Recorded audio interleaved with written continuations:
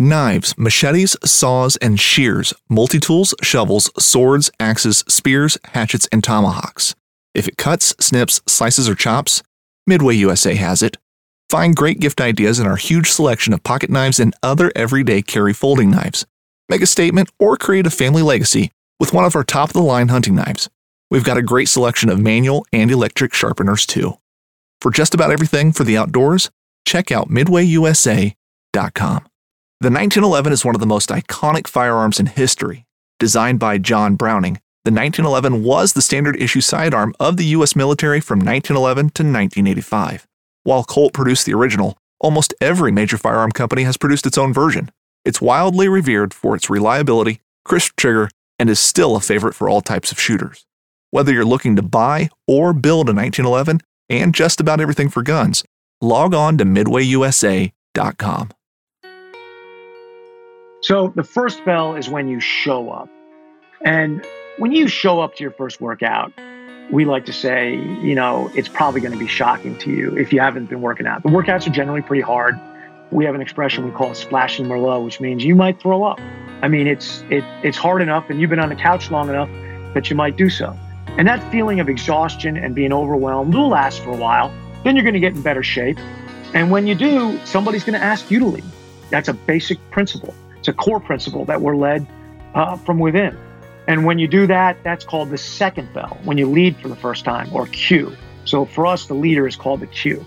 So when you cue for the first time, cue a workout for the first time, you're going to have another frightening experience because you're going to find out that standing in front of 15 or 16 men and telling them what to do is a lot different than being one of the 15 or 16 men and being told what to do.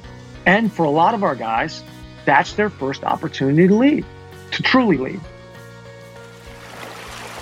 I'm David Redding, and this is the Tom Rowland Podcast.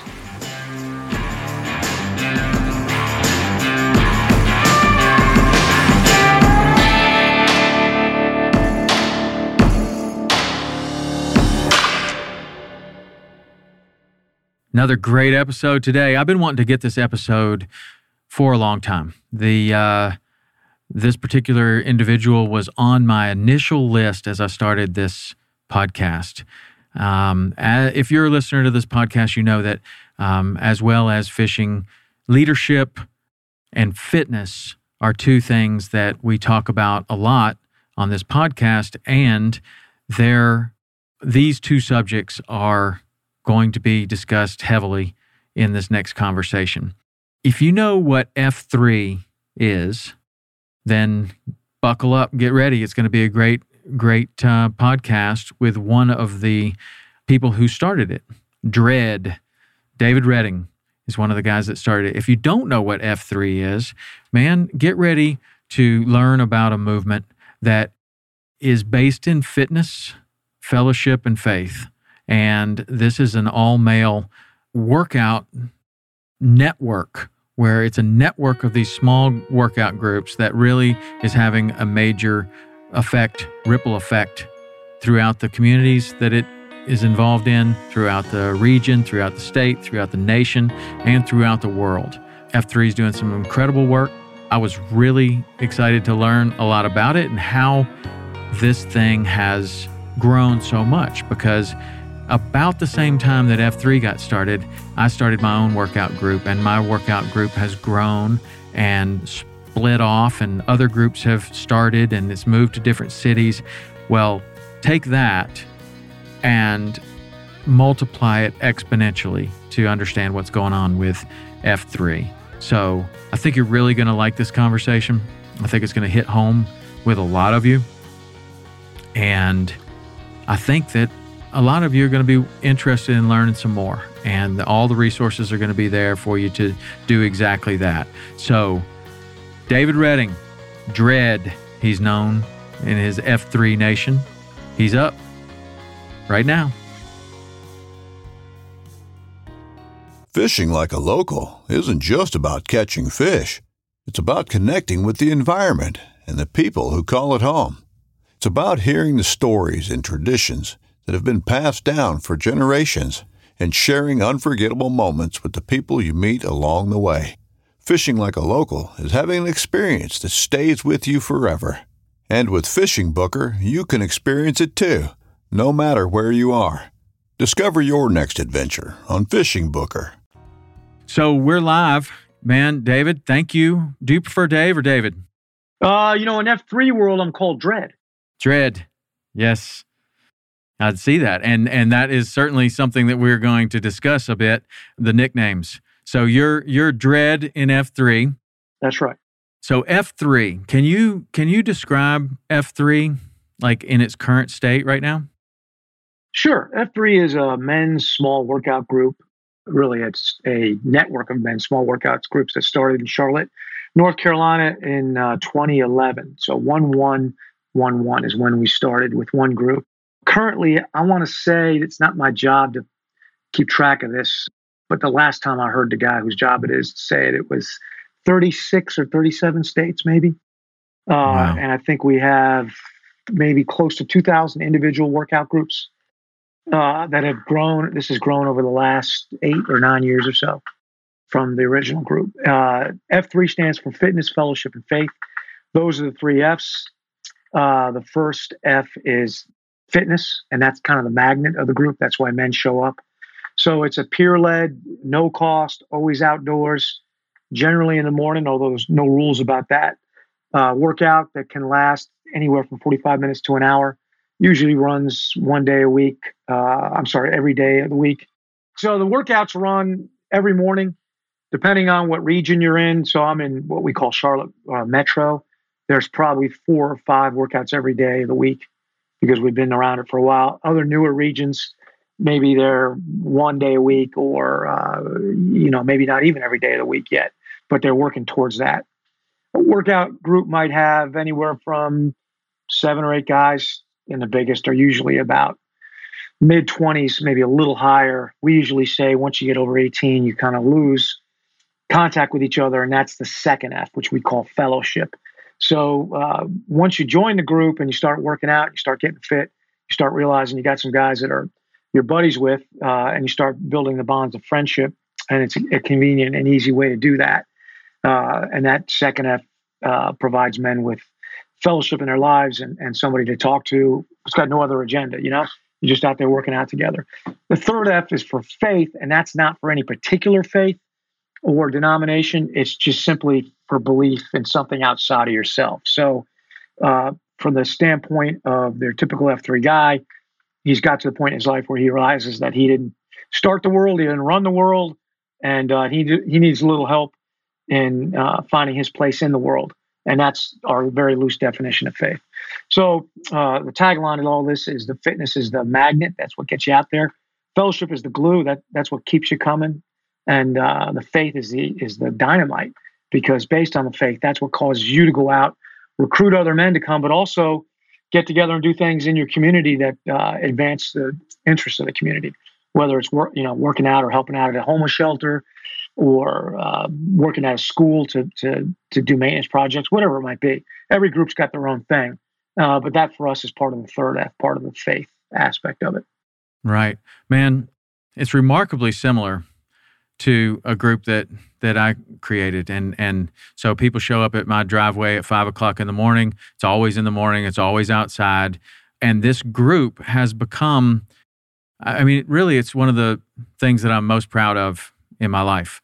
Like, because I've seen kind of as I'm sure that you have, and I read your book last night, you just see this remarkable change in people's lives and in my own life when you add the 3 Fs to your life, like exactly like you're saying. Now, my group started in 2009, I think, and it was kind of interesting that people would move away and go to a different city and immediately set up something similar in their garage and then start to have a group around there. And so my group has kind of done that on its own, but it seems like that was kind of out of design for you. Like in the book last night, I was reading, and you talk about how a certain number, and you've already mentioned it once, how a certain number of people kind of took away from some of the core principles. And that was 18, right? Yeah, exactly. We found that number to be where you enter the zone of diminishing returns to fellowship. You get You get above that number, and it's really hard to remember each other's name. And it's also organically where the group starts to break off. And very early on, we made it clear that we wanted guys to start their own groups. And, the idea wasn't to build numbers and have hundreds of guys like some kind of pep rally, but the idea was to have as many smaller groups as we needed to serve the men who needed to be served. And we didn't want them to be anywhere to be placed where the men needed them. So that was a big part of the outdoors thing because, we have them at parks, we have them at schools, we have them in Walmart parking lots. All we really need is some outdoor and accessible area where guys can park their cars. So to lower the barriers to the starting of groups, we just want to make it simple. And we wanted guys who had been in the group for a while. They were driving maybe 5 miles to it in the morning. They're like, man, I've got a neighborhood park and there's guys there. Can I start a group of my own? And we're like, of course, here's how you do it. Now, the weird part of that is you would think if you break up a 20-man group, you're left with one 10-man group and another 10-man group. But we found that we got addition by division, that the original 20-man group becomes 2 10-man groups for a while. But then after a while, those 2 individual 10-man groups, they build up to 20-man groups and then they redivide. Right. A couple of guys from those groups might leave the area. We call those mustard seeds, because it's something small that grows to something big. And they might float off somewhere, in Michigan or something. They get there and they're like, wow, I would love to, do the same thing here. And we have a system for that. We provide them with assistance in starting the groups. That's one of the ways we grow is through that mustard seed. Yeah. What kind of assistance do you, like when somebody does that and they kind of like in that situation, a mustard seed kind of person, they go off to a new place. They don't know anyone there and they're going to start this group. Like what does that look like when you provide assistance, like from your level? Yeah, so we have actually 2 books. One, it sounds like the one you read is probably Free to Lead. That one. That's what I read. Yeah. That's been out for a few years, and that is like the basics of F3, right? The philosophy of it, the problem that we identified, and the solution that we saw. We didn't really come up with it; it just happened, and then we started trying to define what we had lucked into. If you had that book, we think it would give you enough of the explanation of F3 to go someplace and start putting a group together. It gives you that much. Now, there's a second book, and this has recently just come out in published form. Before that, it was, PDFs and that kind of thing. But so it's available on Amazon now, but that's called Q-Source, which is the field manual for virtuous leadership. So the Q-Source goes more in depth on, F3 style leadership and how it works. So those are 2 resources that are available to guys. But we also send guys to send men. We call our members PAX. It's just military short for personnel, PAX. We send PAX to new workouts, to mustard seed workouts and new workouts that we start as much as needed. So let's say we deliberately start a workout, which we call a leap. And say we decide we're going to start a new workout in Kansas City. We don't have any mustard seeds there. It's just a place that we want to go for a variety of reasons. So we identify some guys that already live there on the ground. It might be good guys to build a workout around. We designate a plant team, which is usually 2 or 3 men. And then we send them and other guys in for, I think, 5 weeks straight on Saturdays to start the workouts, show them how it's done, counsel them and that kind of stuff. And that's something that F3 pays for. We pay the travel. The guys volunteer their time to do it, but we pay their travel. Now, if a mustard seed was out in a place that we didn't choose, and we looked for density and a couple other things, but, a guy lands in Oshkosh, it's not a place we were going to start a workout. But an F3 guy lands there from Tampa, he moves there, and he says, look, I want to start a workout. We'll send him help. So we have another program for that, which is called Troubadour. And we just take guys from other regions and send them to those new places and spread the culture that way. So we give them that kind of physical support, the emotional support, the materials that they can use. And there's a lot of, we call them cookbooks, just kind of recipe books, charts on how you do stuff, things that have developed over the years that have worked for guys. So we provide all that. And then there's the F3 network, the website, and we have Slack channel, we have Twitter, we have every other Friday, I think we have different kinds of calls. So the leaders of our groups are called Nantans. We have Nantan calls. We have mustard seed calls. So we have all sorts of different communication methods to help guys learn and cross-level experiences from other regions. So if you find yourself in some place and you want to start a workout, and you know a little bit about it, you can connect in and get a lot of help from us to get it started, because that's in our mission, which is to plant, serve, and grow men's small workout groups in order to invigorate male community leadership. So to plant, serve, and grow, we got to provide that, and that's what we do. Right, man, that's incredible. So, what's your background? So I'm originally from Connecticut, and I went to Boston College. Had an ROTC scholarship. They sent me to Fort Benning, and I never went back north. Spent 9 years in the military, the last half of which was in Special Forces at Fort Bragg. Left the Army in 1994 and went to law school at Wake Forest, which is in North Carolina, and decided to stay in North Carolina. Have been a lawyer here in Charlotte, North Carolina, for the last 20 years or so. And that's kind of how I arrived where I am. About 12 years ago on Halloween, of all things, I had a religious experience, an epiphany of sorts, and surrendered my life to Christ. And one of the things that manifested itself after that, or an outgrowth of that, was a determination to serve other men in the way that I was hardwired to do so. And found out that my hardwiring was to help them become better leaders in their families, in their jobs, in their communities, whatever it took, or whatever they needed it. So F3 grew out of that. Really, it just started with what in the Army we call PT, or physical training, which just is a morning session of physical training that most Army units have at 6 o'clock in the morning. And it was just a great way to start getting in shape and accentuate unit cohesiveness. So that's kind of how we started, just replicating that part of the day for guys that they aren't in the Army, they're bankers or lawyers or whatever, or worked in a factory, doesn't really matter. But just giving them that opportunity to get fit, strengthen the bonds with other men, and practice their leadership. And that became the basis of the group. And from that, all these other things arose. And every man has his own motivation for doing it. We've got guys that have a tremendous heart for the homeless, or a heart for people that are addicted to drugs, alcohol, you name it. We have guys that are just, their heart is for people who've been driven out of their homes by natural disasters. And what they find in F3 is like-minded men who are physically fit and also have a heart for service. And because of that, they can form these teams that can go out and accomplish things. So we don't tell anybody what to do anywhere. We have our core principles in our mission, and that's about it. If a group and another, in Dallas says, we want to start this F3 mission to, fill in the blank, provide shoes to the homeless, we're like, it's great. Anything that accelerates male community leadership is what we're all about. So, we'll try to help as best we can. We have a foundation. We raise some money. If we can, we'll provide some money for that, and some of our experience in group starting and leadership, and try to help those guys be as positive and be as impactful as they can. Yeah, man. I think people, outside of F3 that don't know the story and just see people kind of working out, and then they find that this is a larger kind of movement. I think a lot of people would be surprised that nobody's getting rich from this. But my wife, you know what I mean? My wife's one of the most surprised people because of the amount of time that I put into it. I would say, define rich. I am enriched in ways past.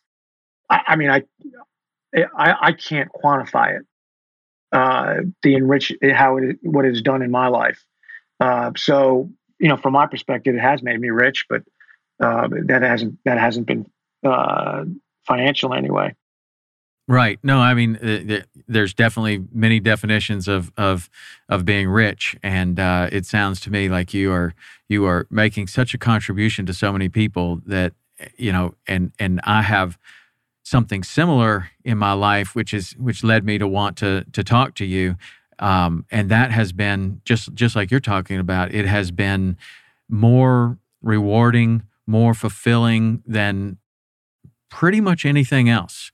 And it is leading this group of men, and we do it slightly different than you, but it seems like man, I mean, the service is there, the fellowship is there, the early mornings. It's very similar, and it's just kind of interesting that you had such a broader vision of what this could be. And but I find it interesting, and one of the reasons why I wanted to read the book is because I knew you were a lawyer, like a practicing lawyer, day-to-day lawyer.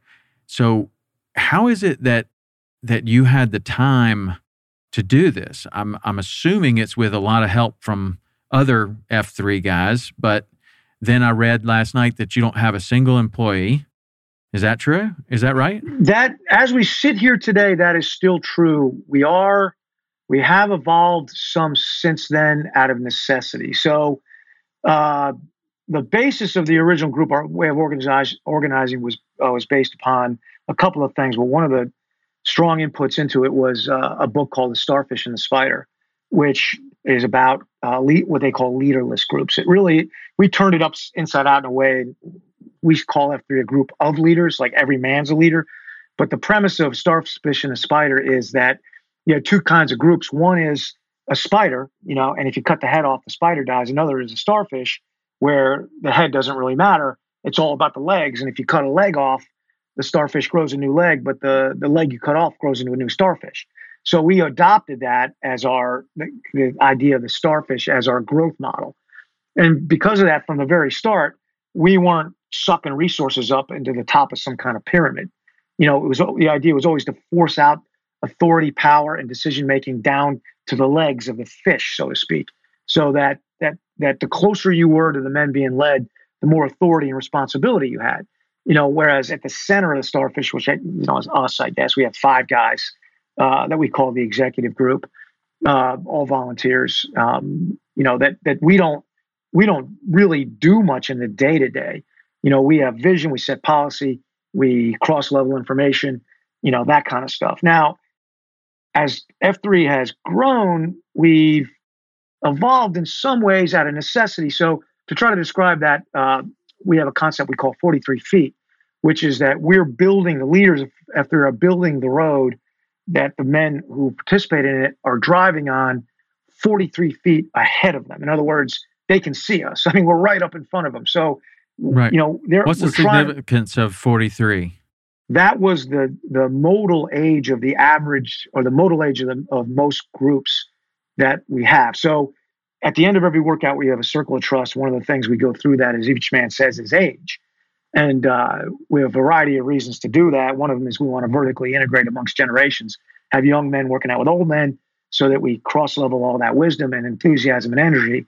So it was important to say, what we say is 3 things. Your hospital name, that's what you were named by your parents in the hospital before they knew you. So I say, I'm Dave Redding. My F3 name is Dread. That's what I've been named by in F3. My age is 43. So you know how old I am. I'm actually 55 now. Anyway, so when we first started F3, it seemed like everybody was 43. There was a few others, but everybody seemed to be 43, and it's still the case. So we went back and we analyzed that. And we came up with is that's the age that a man has kind of risen in his business to a point of leadership. He's either through talent or just perseverance, he's outlasted people. He's walking in the break room in his office and he can tell everybody's talking about somebody, and suddenly you realize it's him. You're the man now. His dad is aging out a little bit and started to ask him for advice. But he looks around in his world and he says, I'm 43 years old and I need to lead, and I don't know how. I've never been taught leadership, really. I'm not even sure what it is. And he has a little bit of anxiety and panic. And then his brother-in-law says, hey, you ought to come out with this workout group with me. And he does. And suddenly there's a bunch of guys talking about the same thing he's worried about. And we're aggressively trying to solve that problem. So that's why 43 has a significance to us. It's that age that you still have the exuberance of youth, but the world looks at you in a way that you're too old to get away with that anymore, right? Yeah. I mean, you're expected to be a grown-up. It's funny because that's really the age. Like, I'm 51 now. We've been doing this for over 10 years. So at the time it was like 40, 41, and then there's that's kind of the age, 42, 43, right in there, like exactly what you're talking about. And then what you're describing, I mean, obviously with the success that you're having in planting these workout groups, I mean, it's obviously working, but there's obviously a huge need there, like for those type of people in that age group. It's interesting. You really have like all of these processes, and that all stems from your military career, right? Like the way that you've been able to grow this, and like the way that you're processing all of this, and the acronyms and all of that. Are you just pulling that straight from your military career? Well, let me first answer by saying that you use the word "you" way too many times. We operate as part of a shared leadership team. So, I am the Nantan of F3, what we call F3 Nation, which is the network of all the regions. And that in Starfish and the Spider, that was the Navajo Apache chief. And it's different. What the American military found out was, whereas every other tribe they had vanquished because all they had to do was kill the chief, they couldn't get that done with the Navajos, and they tried to figure out why. Their leader was called a Nantan. What they realized was that the Navajos were organized differently. Their Nantan didn't have direct power. He led through influence. In other words, he was the cultural and spiritual leader rather than the institutional leader. So when they killed him, another guy just jumped up. They're like, what the heck? Ultimately, the way they were able to vanquish him is to give every Indian a cow, and he started caring more about the cow than he cared about the group, and that killed him. But they couldn't do it by killing the leader, and they couldn't do it. They couldn't do it that way. So I said, that's how we're going to do this. That's how I was taught, ideally, that it should work. If you're in the Army for 9 years like I was, you'd spend 3 years in leadership schools of one kind or another. And that's how it was taught. And it was practiced in the field like humans practice anything, ideally. I mean, most of the leaders that I had practiced it that way. Some did not, and many were better at it than others. But always the principle was that every man was expected to be a leader, and that the best leadership was done as a team rather than as an individual. So I would say, yeah, I certainly got a huge dose of that from the military. My experience in the civilian world, wasn't that it didn't practice shared leadership. It was that it didn't practice leadership at all, at least not the way I viewed it. I mean, it practiced management or governance, which I see as kind of something different. But the idea of influencing people to movement, which is the simple F3 definition of leadership, which comes from the military, to me, that's not something that I saw a lot of in the civilian world. And it irked me a little bit, but part of what this experience has been for me is a recognition of, well, where would you learn it? I mean, if my usual course of becoming a lawyer is you go to undergrad for 4 years somewhere, maybe you're working outside for a couple of years, but most people don't. They go straight to law school and then they're a lawyer. Why would I expect somebody who had spent 6 years or 7 years in college who's on their first job, how would they know anything about leadership? They haven't been trained in it. They haven't been apprenticed in it. They haven't been given an opportunity to practice it. But most importantly, they haven't had a chance to fail and learn from it. And I had all those things in spades. And that's why I kind of went from being a guy that would grouse about how poorly led organizations were to a guy that said, well, look, I mean, I got all this training, I should use it, instead of just sitting around criticizing people. And that was a lot of what drove me, was to try to give that back. So when you are teaching leadership and you're on this mission to give back and to, it seems like you've been able to scale it pretty well. But let's just talk about like your standard 43-year-old that finds one of these groups and goes in. Like how are you teaching someone leadership through these groups specifically? Just for a regular 43-year-old, like a guy that we've talked about that goes there, he's got no idea. He's never had anybody teach him these things. How does he learn it through these groups? So we have a a concept of a leadership development process, or an LDP that we call it. It's highly decentralized in that we would expect F3 in Tallahassee to do it differently than F3 in Seattle. They would follow what we would say is the ideal process with their own way of doing it. And I kind of described it to you a little bit. So the ideal leadership development process for us has some form of schooling. That's what it starts with. And this is the transfer of knowledge about leadership principles in a scholastic way. Whether you read Leadership for Dummies, which is actually a pretty good book, or you go to West Point, you're going to learn the same timeless principles of leadership, just in a different way, but it's going to be book learning. It's somebody writing on a whiteboard, or a book you're reading, or a lecture, or something like that. That's what we call schooling. That's the first phase. And that's necessary because you need the head knowledge. You need to be able to go back and have those common terms to rely upon, some kind of commonality, but just have a basis to build your foundation on. The second phase is called apprenticeship.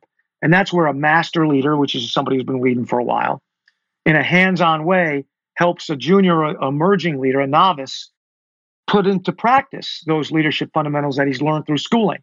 So, you picture a guy teaching somebody how to make shoes. That's actually called cordwaining, to make shoes. A cobbler actually fixes shoes. But learning how to make shoes like a cordwainer, in the old way, you did that through an apprenticeship. I mean, you started off watching a master do it, then you helped him do it, and then finally you did it yourself under his tutelage and observation. That's an apprenticeship. Works the same thing with leadership. Initially, you watch another man lead, then you help him lead, and then you do it yourself with him there. Once you've grown through that, and now you are kind of past the apprenticeship phase, you go to opportunity, which is you get the chance to lead yourself without your master right there to help you in case you mess up. In other words, you're responsible for the outcome. That's where what's head knowledge really goes to heart and hand knowledge. That's where you start to be able to do it, not just in ideal conditions, but in what we like to call conditions of limited visibility and high stress, because that's when you'll be exposed if your leadership foundation isn't strong. And ultimately, inevitably, you'll fail.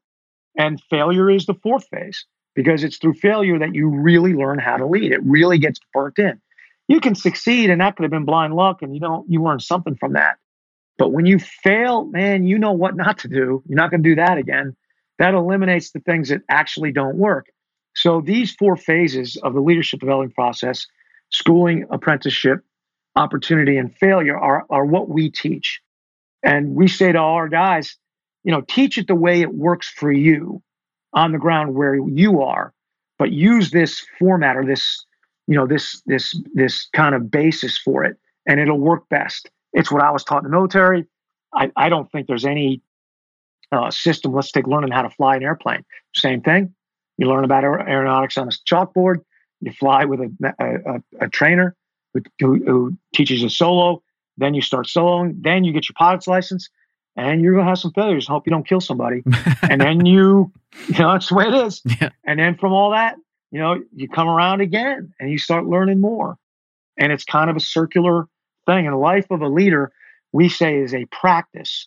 You're never done learning how to lead. Right. There's always more that you can learn and put into practice. I see that very clearly. But how would somebody that joins a group, what would their leadership process look like on the ground? And I know it's different in each one of these groups, but how are they experiencing the leadership? They're running one of these workouts, and then how are they experiencing failure? Exactly. So the first, we call post, which comes to your first workout, we call that the first bell. Ding, ding, ding, first bell. Kind of borrowed that from It's a Wonderful Life. There's somewhere in heaven, there's a bell ring, right? Right. So the first bell is when you show up. And when you show up to your first workout, we like to say, it's probably going to be shocking to you if you haven't been working out. The workouts are generally pretty hard. We have an expression we call it splashing Merlot, which means you might throw up. I mean, it's hard enough, and you've been on the couch long enough that you might do so. And that feeling of exhaustion and being overwhelmed will last for a while. Then you're going to get in better shape. And when you do, somebody's going to ask you to lead. That's a basic principle. It's a core principle that we're led from within. And when you do that, that's called the second bell, when you lead for the first time, or cue. So for us, the leader is called the cue. So when you cue for the first time, cue a workout for the first time, you're going to have another frightening experience, because you're going to find out that standing in front of 15 or 16 men and telling them what to do is a lot different than being one of the 15 or 16 men and being told what to do. And for a lot of our guys, that's their first opportunity to ever lead, in their life, to truly lead. Like that's what you're finding, really, that like there's a massive part of the population that has never even stood up in front of 15 people and tried to get them to do something, like a basketball team or a football team or like anything. Yeah. Wow. Right. Okay. That's why the civilian world is doing trust falls. Yeah. Because they're trying to help people build up. I mean, for me, that experience came at Fort Benning. I was 21 years old. They taught us how to lead PT. There's a system. It's got a dozen steps in it. We reduced that drastically in F3 to basically 3 2-part commands. And that's how you initiate each exercise. And so they taught it to us, and we practiced a little bit. And the first day that it was my turn, I got my opportunity to do it. I went home that night, was in my apartment practicing in the mirror. I memorized the commands. I practiced by myself. I knew I could do it. Next day, I walked out in front of 40 men for the first time and forgot everything I thought I had memorized. Totally blanked. The captain, I'm a lieutenant. The captain is kind of feeding me my lines off stage and telling me what to say. And it lasted 40 minutes. It was 40 minutes of sweat-drenched, absolute abject horror. I mean, it was so bad. And, the other guys are trying not to snicker out loud because they know they're going to get their turn, and they're probably going to mess it up just as bad as me. We're all students. I get to the end. I don't know what the captain's going to say. I figure he's going to either turn away in embarrassment or he's going to chew me out. But you know what he says? He goes, "All right, I won't sugarcoat it. That was horrible. In fact, if we had a museum of failure at Fort Benning, that would have its own wing. But here's the good news. You're going to get to try again tomorrow." So I came back the next day, and I was marginally better. And I think after about 4 or 5 shots at it, he said, "You have now reached the absolute bottom rung of minimal competence. Congratulations." After about 1,000 more reps, you'll start to get good at it. And you know what? He was right.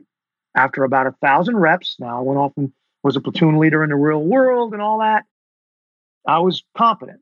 And after about 1,000 more, I think I was pretty good.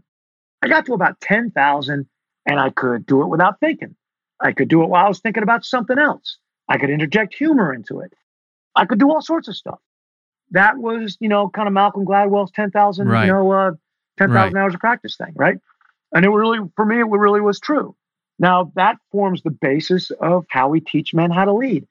If you can get to the point where you can stand in front of 15 men and clearly and efficiently get them to understand what you're asking them to do and to execute it, you have learned a tremendous leadership lesson, one that you can go take to anything.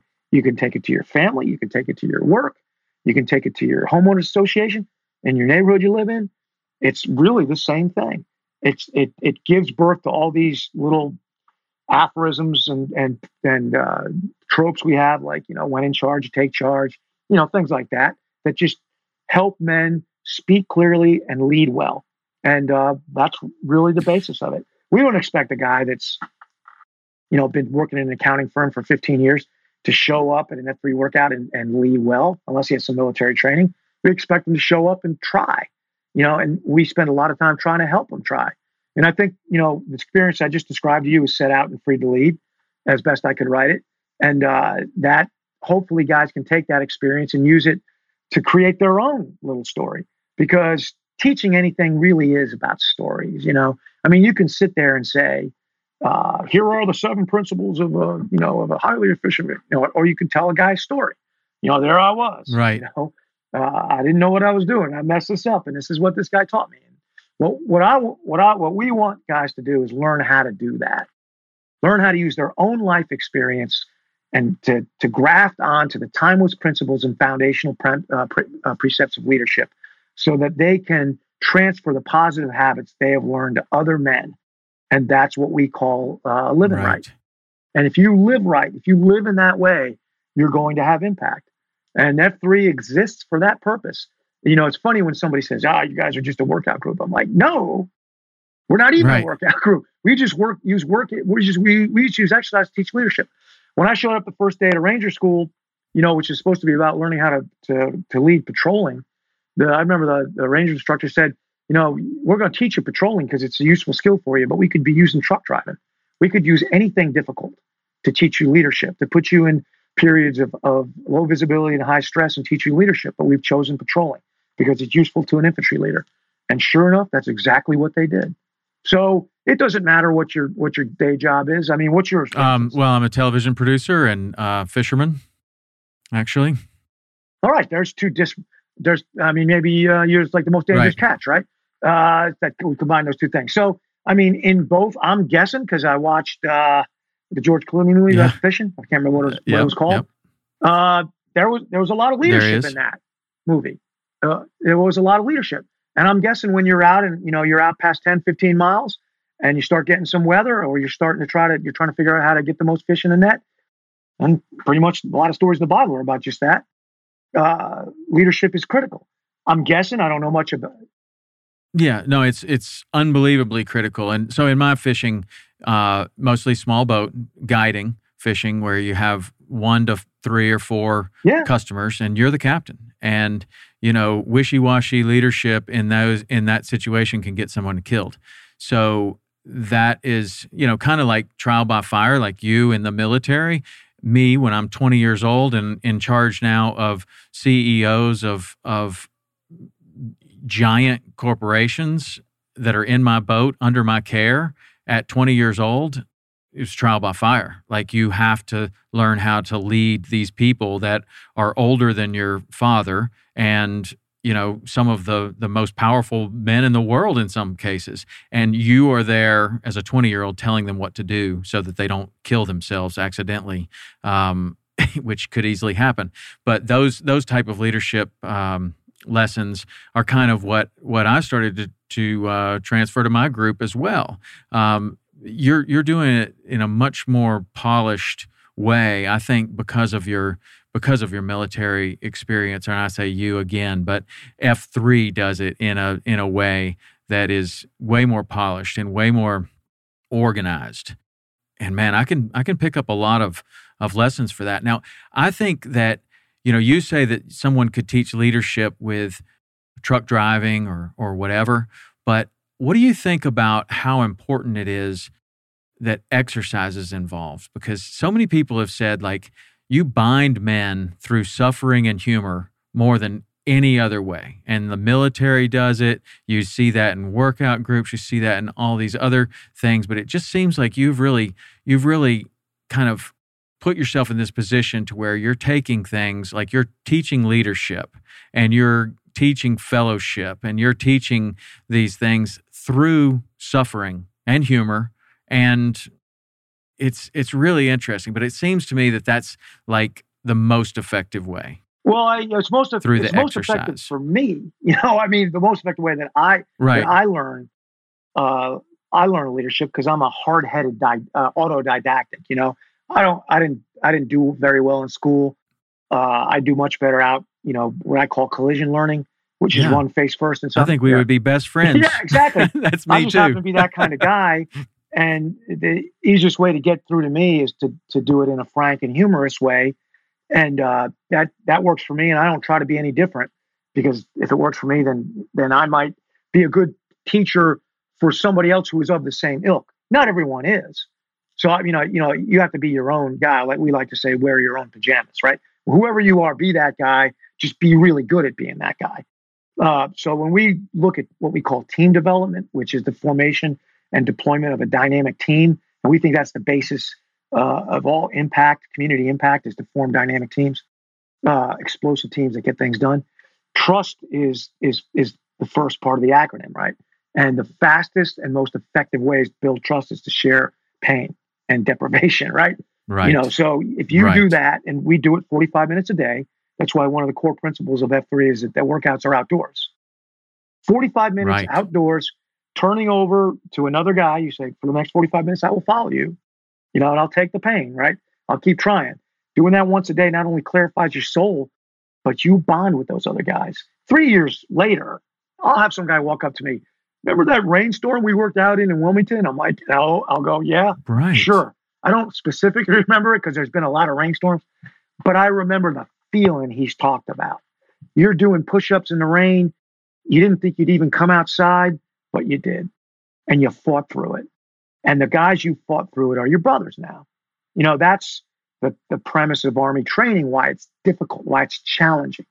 You fight through it, you get to the other side, you realize something about yourself, that the depth of your ability to tolerate pain and chaos is much deeper than you would have thought.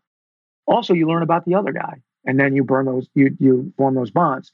So one of the training exercises that we do, it's a weekend long thing, is we go to a region, we spend some time with them on Friday night to build some fellowship, spend a little time teaching them. In the morning, we wake up, we do a workout with them. We lead it to show them how we do it. Then we have a 2 or 3 hour leadership training seminar. It depends how long they need us to do it. Take a few hours off, and then we spend all night doing a go ruck, which is put on a rucksack and have some guys come in and spend 12 hours making us walk with logs and all sorts of stuff, kind of military, like a mini ranger school. Yeah, we've done those too. So you know what I'm talking about. You get through all. Yeah, exactly. I did selection. Oh, man, you're a stud muffin. All right, so you know exactly what I'm talking about. Well, right. I didn't complete selection, but I was there for 20 hours. I know exactly what you're talking about. And then I did another one, SEAL Fit Kokoro. And I did finish that one, but and so our group has done the Go Ruck challenges and the different Tough Mudders and different things like that. A similar kind of deal. It's all to build fellowship. It's all to build leadership. It's all to have this shared suffering experience that brings the group together like nothing else. And the relationships that are built there. It's like you're talking about the sifter in your book, like. Some relationships are just kind of meaningless for the most part. And when something real happens, those people fall out of the bottom of the sifter. And when you have these kind of shared suffering experiences with other people, those people are there to stay. And they actually care about you and what's going on. And this upcoming concert season will be all about the boots, and Tecovas is your stop for the best in Western style. Tecovas has seasonal and limited edition offerings this spring and summer, including men's and women's boots, apparel, hats, bags, and more. All Tecovas boots are made by hand in a time-honored tradition with timeless styles that are always on trend. And Tecovas has first wear comfort with little to no break-in period. It's hard to find this level of comfort paired with this level of style. Stop by your local Tecovas store, have a complimentary drink or two, that's WCB style, and shop new styles. The smell of fresh leather and friendly staff are at your service. Many stores even have leather custom branding to make your boots truly personalized. And with regular live music and events, there's no in-store experience like it. If you can't make it into a store, just visit tecovas.com. That's TECOVAS.com. They offer free shipping on all boots, as well as free returns and exchanges, and ship right to your door. Go to tecovas.com and find your new favorite pair of boots today. I see that so clearly when I read your book. I see it so clearly even in my group. It's the same thing. But I didn't want to interrupt your story. So you do the Go Ruck that night, and then how do you finish the weekend? I'm glad you interrupted the story because you validated my thought process in the sense that what we love to say, and we mean it almost 100%. We haven't invented anything. All we've done is borrow the best of what we've seen other groups and other people do, and try to integrate them and lay them open and accessible to men who have very limited time. That's all. Because it'd be great. If a guy walks around and says, "I want to be a great leader. What should I do?" Well, first thing you do is enlist in the Army, and then go to Well, I got 3 kids. I guess you can't do that, right? So can't do that, right? So then maybe it's like Toastmasters or something. which is fine. Like, okay. So anything that's another part of who we are is we're not trying to replace anything. We're not trying to replace the YMCA. We're not trying to replace CrossFit. We're not trying to replace a church. Nothing. what we want to do is enhance the leadership of the men and women, because we have a women's group. I don't know much about it, other than that it has separate leadership. But let me just take a quick side. If a woman's listening to this and she's saying, why is it all he, because F3 is a man's thing. It doesn't mean that I have 3 daughters and a wife. I love women. It just means that that's who I know. And that's what this group is focused on. So if I sound male centric on the pronouns, that's why. So we haven't borrowed anything, and we're not trying to eclipse anything. We want every man in every organization where he already is called to lead to be a better leader there. So if you're a CrossFit leader, be the best CrossFit leader you can. If you're a leader in your group, Tom, whatever it's called, be the best leader you can be in that group. If we can help you do that, that's great. If you say, I'm never coming to an F3 workout, I could care less. If you don't need it, don't come. If we've helped you, then that's great. That's wonderful. If you have an F3 workout, you got 10 guys in it, and you're in Oshkosh, and you're like, you know what? We don't want to wear black shirts. I was like, we want to call ourselves F17. I'm like, do it. Be the best F17 you can. Hey, if I come to Oshkosh, can I come work out with you? That's all I want to know. That's how we're a little different. We're not counting numbers, heads. We say how many workouts we have. We don't count heads. We don't do it that way. That's not who we are. We really mean it when we say our purpose is to invigorate male community leadership. However that comes about is great.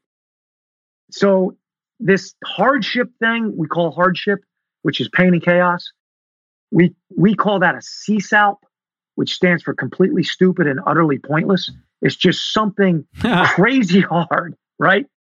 Short. Yeah, we have some of those. Like sure. A Tough Mudder is like that. Like, is a Tough Mudder the one where they zap you with an electronic, with a charge? Yeah. Like, You get zapped. I haven't done a Tough Mudder, but I've done Spartans and all of that. And when I heard about that, I remember somebody said, why would you do that? I'm like, because it hurts. That's why. It's like, it's completely stupid and utterly pointless. And then after the fact, you can say, but the good news is that there's a guy standing there with a broom handle. So if it gets stuck on you and really shocks you, he can knock it off. Yeah, it's good. Or he can hit you with it, Yeah. Right. So, it's the sharing of pain and chaos and driving on through hardship that forms powerful, unbreakable bonds between men. That's what we call a shield lock. So we stress that. Now, that shifter thing you're talking about, I found, and when I was out in the civilian world and I was boo-hooing about, there's nobody like that, we're in the Army. And I finally got off my sorry butt and said, how about doing something about it rather than crying about it? I looked at that and I said, well, why aren't they? How come if you ask me, where would you find a guy? If you had to rely on one guy, where would you get him? And I have to harken back, to Fort Bragg in 1990. That's a problem. Where's the guy now in Charlotte? That's where I live. You mean you don't trust? Well, I don't have those bonds. Why not? What's missing? And I just reverse engineered it and said, these are the things that are missing. And that's one of them, right? Is that shared hardship. That's pretty critical to get to that. And that's where that comes from for us. Right. Now, in your book, you go over kind of like when you're addressing the problem, and I'm sure you're right on the verge of talking about this anyway, but I want to introduce it. You talk about like one of the things that is missing, and it's a pervasive problem in our society right now, and it's the sad clown syndrome. Right. So can you describe that? Yeah, happy to. I'd rather describe it than live it because I lived it for a long time. So wouldn't we all? It goes back to the very first episode of The Sopranos, if you're at all a fan, but Tony is... yes, I am. I watched the whole thing. So he's going through analysis with Dr. Melfi, right? And he's a psychiatrist, and he says, she asks him a question. And the question is, how do you reconcile your life as a gangster with, your life as a family man? Because she thinks that the tension between those irreconcilable differences, that's causing his fainting, or it might be. Like, she wants to hear his answer. So she asks him a specific question, but he doesn't answer it. He says, you know what? I find it I have to be happy on the outside, even though I'm dying or I'm sad on the inside, because that's what people need. I got to play the sad clown. And when I watched that, it's like 1998, I was, almost 40. I was 35 years old. I was in the midst of sad clown syndrome. I was a couple years out of law school. I weighed 50 pounds more than I do right now. I didn't have any real friends, anymore. I had no faith, no purpose. I watched that and I'm like, that's what I am. I'm a sad clown. I'm faking it. I'm faking it. I'm faking it for my family. I'm faking it at work. I'm a mascot of a man. I'm not a real man. I'm faking it. Man, that's pretty powerful coming from, I mean, you say Special Forces, were you a Green Beret? Yeah.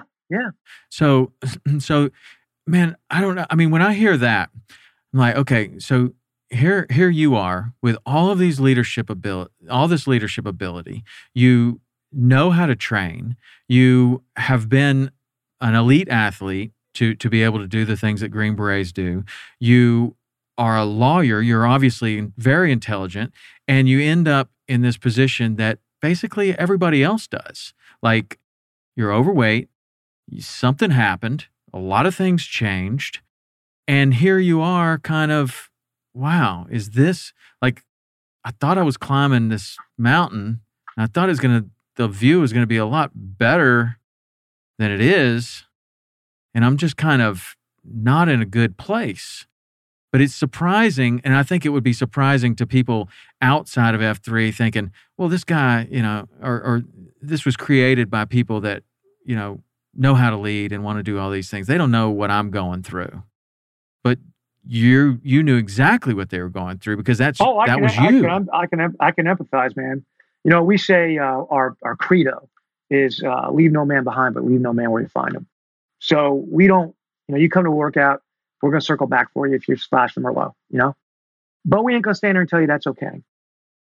We're going to tell you we felt that way. I splashed my share of Merlot, and then I got strong. And we're going to ask you to get stronger, or at least try. Same thing in the fellowship. If the world has wounded you or let you down, or you feel like your relationships are superficial and you're friendless, I felt that way, but I ain't going to leave you that way. And finally, with the faith, I'm no evangelist. I've said I'm a Christian. I'm the world's worst Christian in many, many ways. But one of the biggest ways is that I'm lousy at telling other people about my faith. I'm just not a smooth speaker. Like, oh, well, this would happen to me. But I know how you felt or how you feel. And it doesn't have to be Christianity, whatever. If you're feeling purposeless, right? Like, you don't know why you're doing what you're doing. I know that feeling, man. I know that feeling. And the feeling comes from buying into a very pervasive and well-meaning, but bad lie nonetheless. And the lie is this, that something you can do will give you purpose in this way. When you're a kid and your dad says, study hard. Why, Dad? So you can get into a good college. Okay, so you do it. You're studying hard in college. Why? So you can get a good job, and you do it. Why? Well, you can make money, and then you can start a family, and you can have a family, have a wife, and you do it. Why? Well, so you can raise kids and tell them to study hard so they can go to college. Along the line, where does the why end? If every answer to every why am I doing this is another why, then there's something missing, right? There's a lie there. It's like there's got to be a reason for what you're doing, a purpose, what we call the ultimate purpose. For me, the ultimate purpose is different for everybody, but for me, the ultimate purpose is the invigoration of male community leadership. Yeah. I mean, because that's the flip side of my ultimate life problem. I mean, I can't walk in a McDonald's and see it poorly led and watch some guy who's the manager standing there jingling change in his pocket instead of leading without the impulse to go help him. I'm just not capable of doing that. In the same way, I'll be in the car with a guy. You'll see a homeless guy on the side of the road. He's got to stop. I can drive by him, not because I hate the homeless. I just don't love him any more than anyone else. It's the sad clown I love. Who knows why, right? So that is kind of how it was for me. That's what drove me. And yeah, if you were looking at it from the outside, you'd think like, you'd be like, who Jocko is? Jocko Willink? Oh yeah. Yeah. Yeah. So he's SEAL, I wasn't in the Navy, I was in the Army. He's a SEAL. He says all these things, but I watch his videos, and I actually got to see him here in Charlotte. And I was like, wow. here I am, 56 years old, 55 years old, watching this guy. I was like, I wish I was as squared away as that guy. I'm still saying that, you know? I mean, after all these years, and he and I, it's funny, like me, he came from Connecticut. I'm, you know, I think I'm about 8 years older. I'm still looking at this guy and thinking, man, I wish I was, you know, as physically and mentally tough as that guy, and as squared away and as articulate as that guy, you know? Well, I think a lot of people do. That way. Yeah, right. I still feel that way. But I guess what's translated for me, what changed my life around, was not getting in shape so much. That was good. Not developing friendships. That was great. But it was having a purpose, serving. You know, having this servant mindset to serve other men. That's what changed my life around. You know, on the path I was going, on my deathbed, I was going to end up saying to my wife, how'd it work out? And if she said, your last check cleared, then I could die happy, right? That's all I had. I mean, I had no legacy. I was going to die and kind of move off into the mist of memory, I guess. My kids would remember me, maybe my grandkids, I don't know. But ultimately, whatever work the Lord put me to do on earth would crumble and fade away because it wasn't built on anything solid, you know? I was practicing law, I was doing the best I could, but I wasn't serving other men. It's that servant thing. Yeah. You know, and once you grasp that, and you got to serve whoever you're wired to serve. That's what we say, you know. You got to, every man has his own thing. And if you do that, then it becomes missional. And if you're missional, that's what drives you. You know, I thought I was. So when I got out, you know, I left the Army on a Friday in August of 94. I drove from Fort Bragg to Wake Forest Law School, which is only, you know, 180 miles. And I was there on a Monday. I might as have been going to another planet, man. I mean, I showed up there thinking I'm self-motivated, self-disciplined. I weighed 175 pounds. I was, you know, ran every day. By Christmas, I weighed 210 pounds or 220 pounds. Wow. Really? I didn't work out. I was not one half the man I used to be. And it took me years to realize that when I was in the Army, I was like a computer screen that only worked if you plugged it into the internet. You know, once you unplugged me from Fort Bragg, I went blank. Right. You know, I had no internal hard drive, you know? I mean, I was just I was nothing. And you're a great soldier. And when the orders aren't coming down anymore, it's like you're a rudderless boat. I had been in a leadership community. I mean, you're in a special forces battalion, that's leadership soup. I mean, you know, you're going to resemble what you are in. I couldn't not do it. I mean, I had accountability at the yin yang. Every day I had a specific mission. You know, I could go to bed every night and know that I'd either failed to fulfill my mission. I was going to get a chance another day, or I'd accomplish it. I could be satisfied by that. You know, literally on my clothes, I had patches and ribbons that attested to the things that I had accomplished. Well, it doesn't work that way in the civilian world. They're not going to tell you what to do with such specificity. You can't go to bed every night knowing whether or not you did it or not. You don't have a duty description your wife writes for you that says this is good husband, this is bad husband. You know, you don't wear on your suit or your whatever you wear. You don't have badges that say, you know, you won a trial or you produced a great movie. You know, your job, or you caught the white whale. You know, you don't have that. You have to figure that out for yourself. It's much more of a challenge that way. So that's a large part of what we're trying to do in F3 is to provide missionality, is to help men find out why they were put on earth, what it is they're supposed to do, that's their task, and why they're supposed to do it. That's their purpose. Task and purpose together become mission. See, I know this is what I'm supposed to do. So what I'm doing with you right now, you know, I'm not saying I'm great at it, but I know that I'm better at it than anything else that I can do. And so for me, you know, you asked me to have this call. Of course I want to do it. That's my mission. You know, this is what I'm supposed to be doing. And, you know, I'm exuberant while I'm doing it. And I'm like a dolphin, right? I'm swimming through the water, chattering, you know, happy, making dolphin smiles. And it's easy for me. And that's why we call that the dolphin. Whenever you're doing the thing that you're better at than anything else that you are called to do, you're going to look like a dolphin. So we call that a dolphin. That's your dolphin. Now, I can certainly see that is your mission, and you've been, really successful at pursuing this. But like when you describe a 43-year-old with the sad clown syndrome, and he's basically faking it, he has no idea what he wants to do. He finds an F3 group. He starts in. His mission is obviously, everyone's mission is different. How does the group help just a regular guy find his mission? And his mission may not be to spread the F3 group as much as it might be something else. But how are these groups specifically like helping someone to find that in their life? In two ways, general and specific, or let's say passively and actively, I guess. So passively is probably easier to define. So in the passive way, you're just around guys like that, right? So, at every COT, Circle of Trust, that ends every workout, we have, what we call announcerama. Guys say, I've got this coat driver, this food drive, or, I'm volunteering at this place, that place. I need 5 guys, right? You're around it.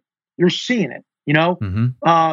So you're immersed in it in that way. We're raising money. Guys are doing this. They're doing that. So even if you don't know what you're supposed to do, you're immersed in a culture that's dedicated to doing it. So that's the passive way. The active way is we have programs, one which is called the Whetstone. And that is is probably its closest analog in the civilian world or the non-F3 world is mentoring, Right. So we have a stone and a blade. The stone is the more experienced guy. The blade is less experienced guy. And the stone and the blade meet together so the blade can get sharper, so he can learn this way. And we have 4 quadrants of this process you go through. The first is to get right. That's where you get physically fit and get relational rhythm with the people in your around you. That's the get right. Then there's the live right. That's where you learn to have impact around the world, in the world around you. Then there's the lead right. I've kind of been describing that to you, our leadership foundation. 4th quadrant is the leave right. And that's how you learn to leave a legacy. That's how you start doing it. Mm-hmm. So through the Whetstone, you help another man start working through these quadrants and doing the things that he'll need to do to accelerate his impact in these ways.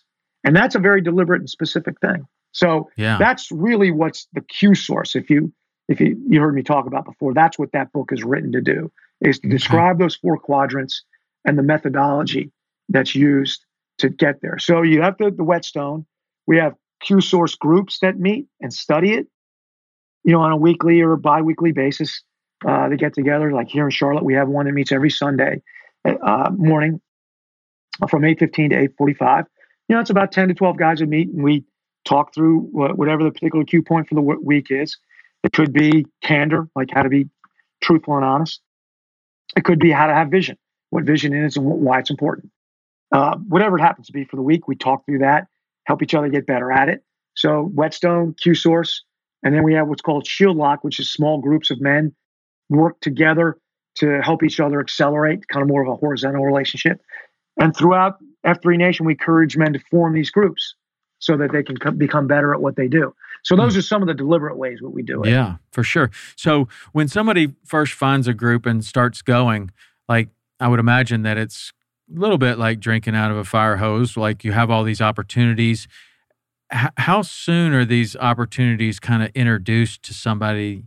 Like, are you going to typically kind of make sure that this person's going to stick around? Because I'm sure this isn't for everyone, or that, I'm sure that everyone can benefit from it, but I'm not sure that everyone will stick around long enough to understand like what's going on. And I don't know what our recidivism rate is. Like, I don't know how many guys, we don't count anything like that. Right. Right. Guys, right. People show up, they don't come back, on to the next one, and somebody's going to stick. Right. And we have guys that do it for a year and then disappear. Life jumps in, whatever, they come back. Mm-hmm. That's why we have we have very low barriers, right? We want guys to come back. We don't want to guilt them to come back. We do go out and ask a guy, if I haven't seen a guy in a while, I'm like, what's up, man? Where you been? Right. So we do that. But we don't, hit them over the head with it. But what we do is, to answer your first question, is we pretty much throw you in the soup, man. I mean, somebody will explain what we're talking about. Every region has Q school, and at Q school they teach pretty much what comes out of Free to Lead, kind of that basis. And we also have the Q source, so we have that kind of different groups, and we have Grow Ruck, so we're teaching that at a higher level. And pretty much wherever you are, we say jump in and see how fast you can catch up and see how fast you can sharpen up and do what you can do. So pretty much from the start, focusing on not leaving you where we find you. Right on. Yeah, there's no real starter kit. Yeah, no, it's really cool. All of the different resources and the way that you have all this structured, it's quite amazing what has been built. Let me ask you this. What do you think about the idea that in order to be an exceptional leader, you need to be an exceptional follower? Yeah, that's pretty much baked in. I mean, we have two levels of, or two kind of branches for what I guess you said exceptional. We say effective, which just means that you can influence movement to advantage. Then you're effective, but you can be effective and not be virtuous. And a virtuous leader is someone who also has leadership characteristics: candor, commitment, consistency, contentment, and courage. So, Hitler was an effective leader, but he sure as heck wasn't virtuous, right? Right. Jimmy Carter, pick your guy, Mitt Romney, they're virtuous, but they're not effective, right? Right. Not to pick on politicians so much. They're nice guys, who you would certainly want to share a beer with, but would you call on them to lead? Maybe not. So we say to be a virtuous leader, you first have to be effective, and then you have to be, we're always working on exemplifying the leadership characteristics so that you also be virtuous. So for us, virtuous leadership is what we're teaching. That's our goal. That's where we're trying to get to guys. And that's a lifetime practice to get to that. Wow. Do you ever think about the ripple effects of, even you could just start with the first group that you ever had, or even just everybody in Charlotte, and the ripple effects that this type of a movement has on the world? Obviously you do. That's the mission, but I just find it like even with my group that's quite a bit smaller than yours, the ripple effects through the community that extend out so far. It's always mind-blowing to me. And then when you add exponential numbers like where F3 is, this is like a real movement, and it's a movement in leadership, in just becoming a good man, a good person. Like GoRuck says, building better Americans, like that's their kind of thing. You're building better leaders. And when you build better leaders, obviously, this is your mission. You know what effect that's going to have on the community. But do you ever just kind of sit back and look at what has been created and just kind of be overwhelmed or surprised? Or, I know it's fulfilling, but the speed at which this has happened is pretty impressive. Well, I'm honored by you saying that. Overwhelmed, astounded, I guess, would be a couple of different words that jumped out, because that was, all we were trying to do is stay 43 feet ahead. That's all we're still doing now, is try to stay 43 feet ahead of the men driving on the road. So while we have long range plans and we are trying to extend the vision, because what happens to a movement, and we do believe that we're a movement, it's what we call a lizard organization, which is something light, lean, and can get through cracks, walk up walls, all that stuff. Right. Is if a lizard loses its effectiveness, if it stops having vision, if it stops moving, it becomes a bullfrog. And that's just something big that occupies a lily pad and is strong enough to feed itself because it can flick flies, Right. But even that isn't permanent. That'll become a leech over time. And there's lots of organizations, and you can look at them and say they're leech. They're a bullfrog is all about existential continuity, just continuing to be what it is. A lizard is about missionality, is about continuing to accomplish the mission. So to maintain our lizardiness, we're always trying to scale impact without growing logistics.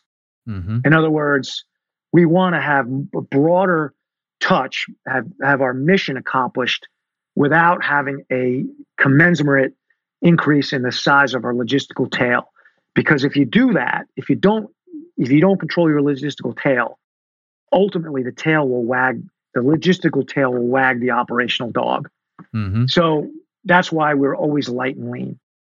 That's our goal. So we don't own any buildings, we own intellectual property, because if you don't, people will take it and morph it, and it's not yours anymore. Right. But other than that, we don't own anything. I said before, we're working towards hiring somebody. And the only real reason for that is we think we're giving the organization short shrift by not having somebody who can put their full-time, eyeballs on it.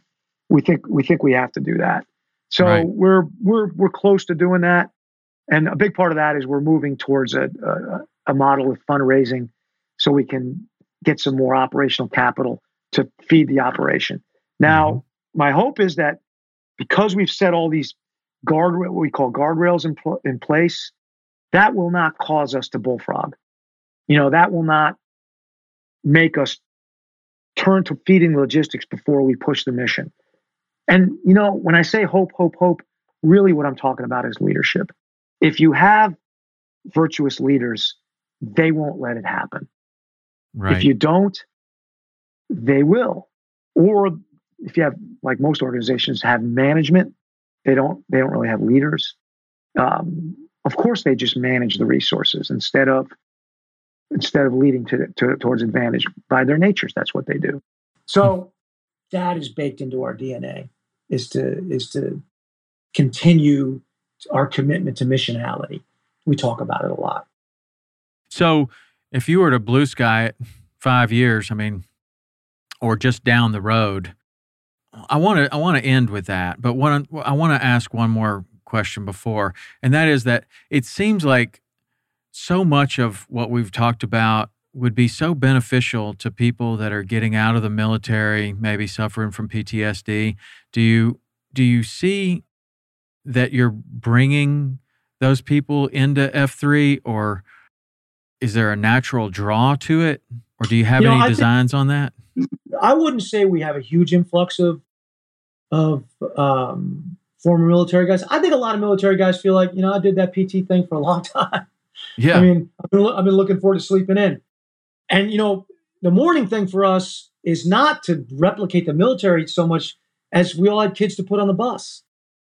It was just a matter of, when can I work out and be home to get the kids up and help my wife get them. That's exactly why we have the group in the morning. It's like soccer practice in the afternoon, wrestling practice. There's a play. There's this, there's that. Somebody says, okay, well, I'm going to do it at 4 o'clock in the afternoon, but you missed today, and then you missed tomorrow, and then you're there the next day, but then you miss the next day, and there's this inconsistency, and it never happens. And so what we all determine as kind of that 43-year-old person that you've described so well is that the only time that is truly yours in the day is the morning. And you just get up earlier than your family, and it's your time. And you're not disturbing anyone. You're not taking time away from the family, because that's something that I see all the time, is that if you're trying to work out in the evening and you're missing dinner, bath, and bedtime, well, you're not being a good leader in the home. It's not sustainable, because your wife's going to get upset with you. The kids are going to be missing you. It's not a sustainable kind of thing. And it comes down to what time is yours. And it's the morning. Like, you just have to get up in the morning and do that, because that really, in that situation of a dad of a young family, that's your only time. You've got to keep everything else going. You got to go to work. You've got to be a good dad. You want to be a good dad. And to try to duck out, after dinner or something like that and head to the gym, that's not sustainable. It doesn't work. And then it goes into that kind of situation that you talked about so well in your book about the Pogo 40, about, you're just on this yo-yo thing of getting out of shape and then getting back in shape and then getting out of shape and then getting back in shape. And never along the line are you forming these relationships or finding anything that is that is an enhancement to your life rather than, it's like it has to be an enhancement. It can't be, a detriment, something that your wife gets mad at you because you're putting all this time in, or your kids are missing you, or you're missing the most important things in their life. So I'm dead on with you on the morning deal. There's got to be some sacrifice to it. I mean, if you ask a typical 43 kind of guy, right? Who says, I have this New Year's resolution, I'm going to get in good shape. Sometimes I like to tease him a little bit. I say, well, why? What do you mean, why? Because it's a demonstrably good thing. Yeah, why do you want to get in good shape? I mean, why bother? Well, be healthy, and this is something I need to do for me. And I will tease him a little bit and say, well, I don't really work out for myself. I mean, that's not entirely true. I mean, I like being in good shape. I mean, I like to be able to go to the beach and take off my shirt and not be totally embarrassed. And those are all nice things. But primarily I do it for what we call the concentrica, which is the array of relationships that surround a man in his life, So instead of work-life balance, it's kind of an Oprah bomb, because you can't balance things that are dynamic. Right. It's a thing that never works anyway. People talk about it all the time. Instead, if you look at the relationships in your life like the rings on an archery target, and you say, in the center ring is my wife. That's what, and after we would call her the M, not because it's Ms., it's because it's the most important relationship. It's a relationship upon which all the other rest. She's at the center of your target. So if your time and energy is a bunch of arrows and a quiver on your back, you should be shooting most of those into the center, right? If you're not, your marital relationship will suffer, and so will the rest. The next ring is your kids, what we call the shorties. Those are your sacrificial relationships. How much money do you spend on each kid? The amount of money I have divided by the number of kids, right? I mean, it's sacrificial. Right. Third ring is what we call the shield lock. That's the horizontal relationship. That's your fellowship. Those are your buddies. The next ring is what we call the whetstone. That's the vertical relationship. The last ring is work, what we call mammon. That's last. That's where the least amount of your arrows should be going. And there's no other rings. Whoa, what about my father? No, okay, fine. We're not saying it's not a relationship. We're just saying he's not in those inner rings. Mm-hmm. Those 5 things are those inner rings. And you can't balance them. You can only keep them in rhythm. And one of the things you do to keep them in rhythm is being in great physical condition. Absolutely. And get stronger. Because fatigue makes cowards of us all. And if you are fatigued and cowardly, you can't stand up to your end of the relationships that you're in. You can't be there when your wife needs you most. You can't carry your kids. At work, you tire out too fast. I mean, if you're too tired and too weak to play catch with your son in the backyard or carry your wife's suitcase out to the car from the airport, you can't be good at any of those things. Right. I mean, it's elemental, right? It's elemental. You do it. We call exercise the king. You engage in the king so you can serve the rest of the kingdom. It's that simple. And if you look at it that way, 5:30 in the morning is no big deal at all. That's right. Of course I should sacrifice that time. It's not about me. This isn't something I'm doing for myself. It has byproducts and positive consequences that inure to my benefit. Yeah, of course it does. But if that's where you're starting out, you won't maintain it.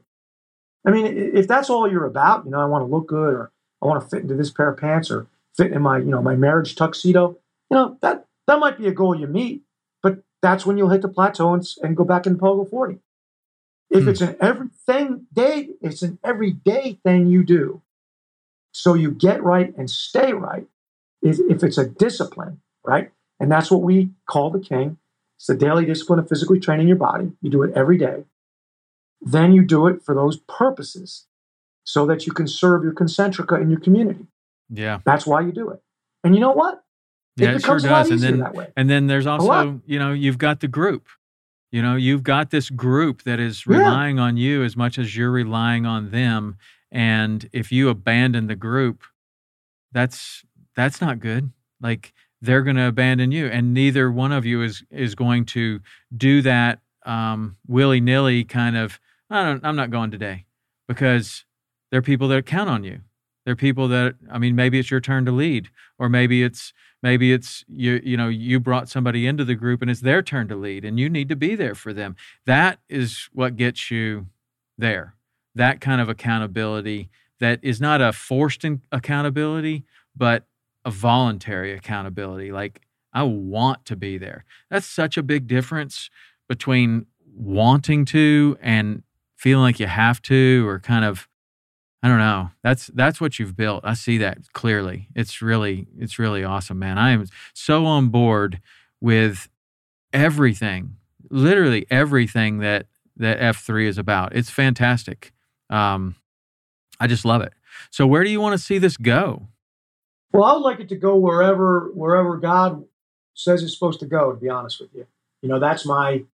I believe that as the Nantan of F3 Nation, that it's my role, as narrow as it is, because you'd be surprised how little I actually do, is to cast a vision, is to have vision, to articulate that vision clearly, so the rest of my leadership team can effectuate it, to persuade other men to take a first step towards that vision, towards the advantage I visualize, and to exhort them through the obstacles that are going to pop up along the way. That's VAPE, what we call VAPE. That's how we define leadership. And so my job is to do that. So where I see us going is I see us continuing to provide the opportunity to start groups in every part of America that needs it. That's where I want to be. And we've started to look internationally. There's a healthy dose of American patriotism in F3. There's also a healthy dose of kind of American values of democracy and constitutional governance and capitalism in F3. It's intertwined in what we do. So, England does one thing, or maybe Australia. You start talking about Europe, they have a different way of seeing that, Now you start talking about Central and South America, different still. Now we have language barriers. So we're going to have to do some work to be able to spread our vision there. And that's where we're looking right now. We're looking out past the borders of the continental United States into places that would be receptive to it, where we could be helpful to not only be an American thing, but to be overseas as well. And we have had minor successes in that effort, enough so that I think that it's doable. Wow. Well, I wish you all the best. I really do. I think that what has been created is amazing. It really is. It's a movement. It has incredible effects on the community, therefore the region, the nation, the world, really. You should be very proud of where this is. It's quite impressive. So if somebody wanted to, they're listening to this, they've never heard of F3, that it's intriguing to them, the thought is intriguing, they want to find a group, they want to learn more, what do they do? They can get on f3nation.com, f3nation.com, and that tells the story, describes what it is. It also provides information about where we are. The individual regions, we used to be all on one website, but the thing got unwieldy, so we decentralized, which is part of what we do anyway. So each region has its own. So if you were in Puget Sound, F3 Puget Sound, is what you would look up. But you can get the kind of the overarching story at F3 Nation. Wherever you are, if it's a major city, we're in most major cities. So, that's not a bad thing to do, is to just to Google up F3 wherever you happen to be, Chicago or Detroit or whatever, and you'll probably find that website. And that website will generally, in the way that works best for them, provide information. They'll have a map, and I think that the Nation site has a nationwide map, and you can look at the map and say, oh well, there's one that's very close to me. So that can kind of get you started. Also has contacts, like you can get to us to Facebook and that kind of stuff, and we have a guy that as a volunteer answers those queries. which are a lot. When you come to Kalamazoo, I got to stop saying when you come to Kalamazoo There you because go. we have one in Kalamazoo now. When you come to Ysplanty, I'll use that for a while. Where are you, Tom? Where you're sitting? Both in the Florida Keys, and then right now I'm in Chattanooga, Tennessee, and there is an F3 Okay, so here. there's F3 in Chattanooga. Is there an Tennessee F3 in Key West? The closest we are to Key West is Tampa, which isn't close at all. We are looking at South Florida, so I guess you're talking Miami, Fort Lauderdale in the first quarter of next year. Then Islamorada, I guess we'll just start walking out the Keys, man. Yeah, well, Islamorada would be a good place. It's interesting because my first experience with any sort of group like this was probably back in about 2005 or maybe 2006, and there was a gentleman that I guess he was in the Navy, and he had a group at Boca Chica Naval Air Station. This is before 9/11, so gates were open. You just drive on in. They weren't checking anybody. And he had a free workout, very similar to this. But it was kind of similar, more similar to the first group that you reference in your book, where he had no designs on growing this thing into a movement or anything. But it was the first group that I ever went to, and I was quite impressed. And then developed my own group after that. I was like, man, that is something, man. Starting your day like that, that's awesome. And so I always had kind of an idea that that's what I was going to do is create my own group like that. And not long after that, I did. But I know, so I mean, and people, they used to have 20, 30, 40 people going to that. So the appetite's there. It's for sure. Yeah, it really is. I was as surprised as anybody to find out that there were a heck of a lot of sad clowns out there just like me. I was surprised. I was surprised by that. I don't know why. I guess I'm not much of a philosopher, but it's pervasive. I mean, you could be kind of thinking, well, I was in the military and I had a career there, and now I don't have that anymore, and I'm really unfulfilled. I could see that, and you're looking at the civilian world, like all these people kind of have it together to a point, or maybe they're just faking it better than you were, and it's almost like being on you're on a sports team or whatever, and you retire, and now it's like, okay, now what do you do? And it's like, I'm just really depressed. Or even like people that retire, like you have somebody that works for a long time, they retire. What do? They're super depressed because now they have no purpose. Now they have no meaning. Their life is, other people are like, yes, I'm so glad I'm retired because I've been waiting for this for 20 years, and they have all kinds of plans that they want to do. But I mean, I could see that, how you might not, think that the civilian world was full of people that felt the way that you did. But the fact of the matter is that there's a bunch of people that are unfulfilled out there. It's a funny thing, and I used to, I'd give these kind of talks a lot, and inevitably a guy will come up to me afterwards and say, "Man, you really spoke to me." And I'll say, it's funny because I was really only speaking about me, just to say, we all have this feeling. I didn't think it would work in different socioeconomic strata, because of, just getting up early. It just didn't seem like the kind of thing. It works everywhere. We have homeless shelter workouts. We have recovery, mission workouts. And that's because in the heart of every man beats, are those three holes, right? Inconsistent fitness. We all care about our body, loneliness and lack of purpose. I don't care who you are or where you grew up, what color your skin is. Doesn't matter. We're all men. It's all the same. The biggest difference I see between poor men and rich men is rich men are better at hiding it, faking it, better at faking. They make better permanent sad clowns. It's like when I say to a guy that's like, a skinny fat guy that can eat whatever he wants and not get fat, and he's like, I say, "Oh, you look pretty good." He's like, "I'm not working out at all. I can just eat whatever I want." Number one, I hate you. Number two, I feel sorry for you because I can't do that. And when I start eating, everyone will see it, Same thing with rich guys. They've been brought up to know how to fake it. They've had that burn in their head. They're taught not to ask for help. They're taught to ask for help is weak and wrong, so they fake it. And then other people don't realize every once in a while, one of these rich guys, I'm saying rich guys, one of these whatever, 1%ers, Goo would call him, blows his brains out. And everybody's like, I didn't even know he was unhappy. But somebody does. Yeah. That dude was going to the country club and showing up at the bank every day. And the whole time he was miserable. Having no reason for living, and faking it every day and finally just gave up. Wow. Those are the guys that I feel for, man.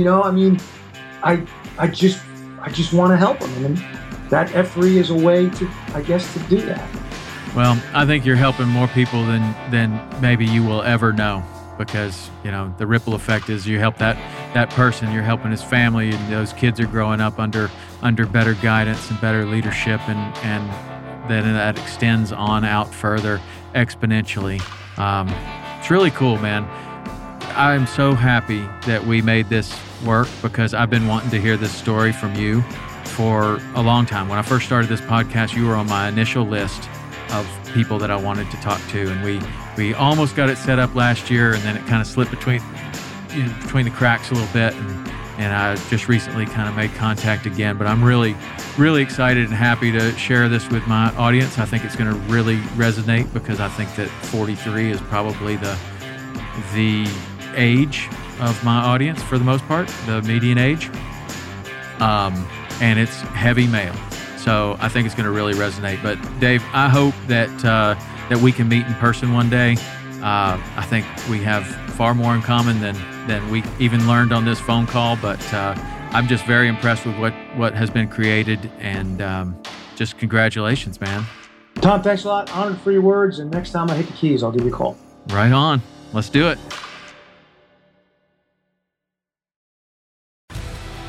You want to succeed, you want to fish, you want to be one of the greatest. Tune in to West Marine's Life on the Water, presented by Costa Custom Boats, every Saturday night from 7 to 9 p.m. Eastern on Waypoint TV. Spend your Saturdays with Life on the Water. Join Captain Brandon Simmons for fishing, diving, travel, and so much more. You want to succeed, you want to fish, you want to be one of the greatest. Oh, look at that thing, dude. Wow. Let's see what kind of trouble we can get into today. Don't miss Life on the Water, every Saturday night from 7 to 9 p.m. Eastern on Waypoint TV. The destination for outdoor entertainment.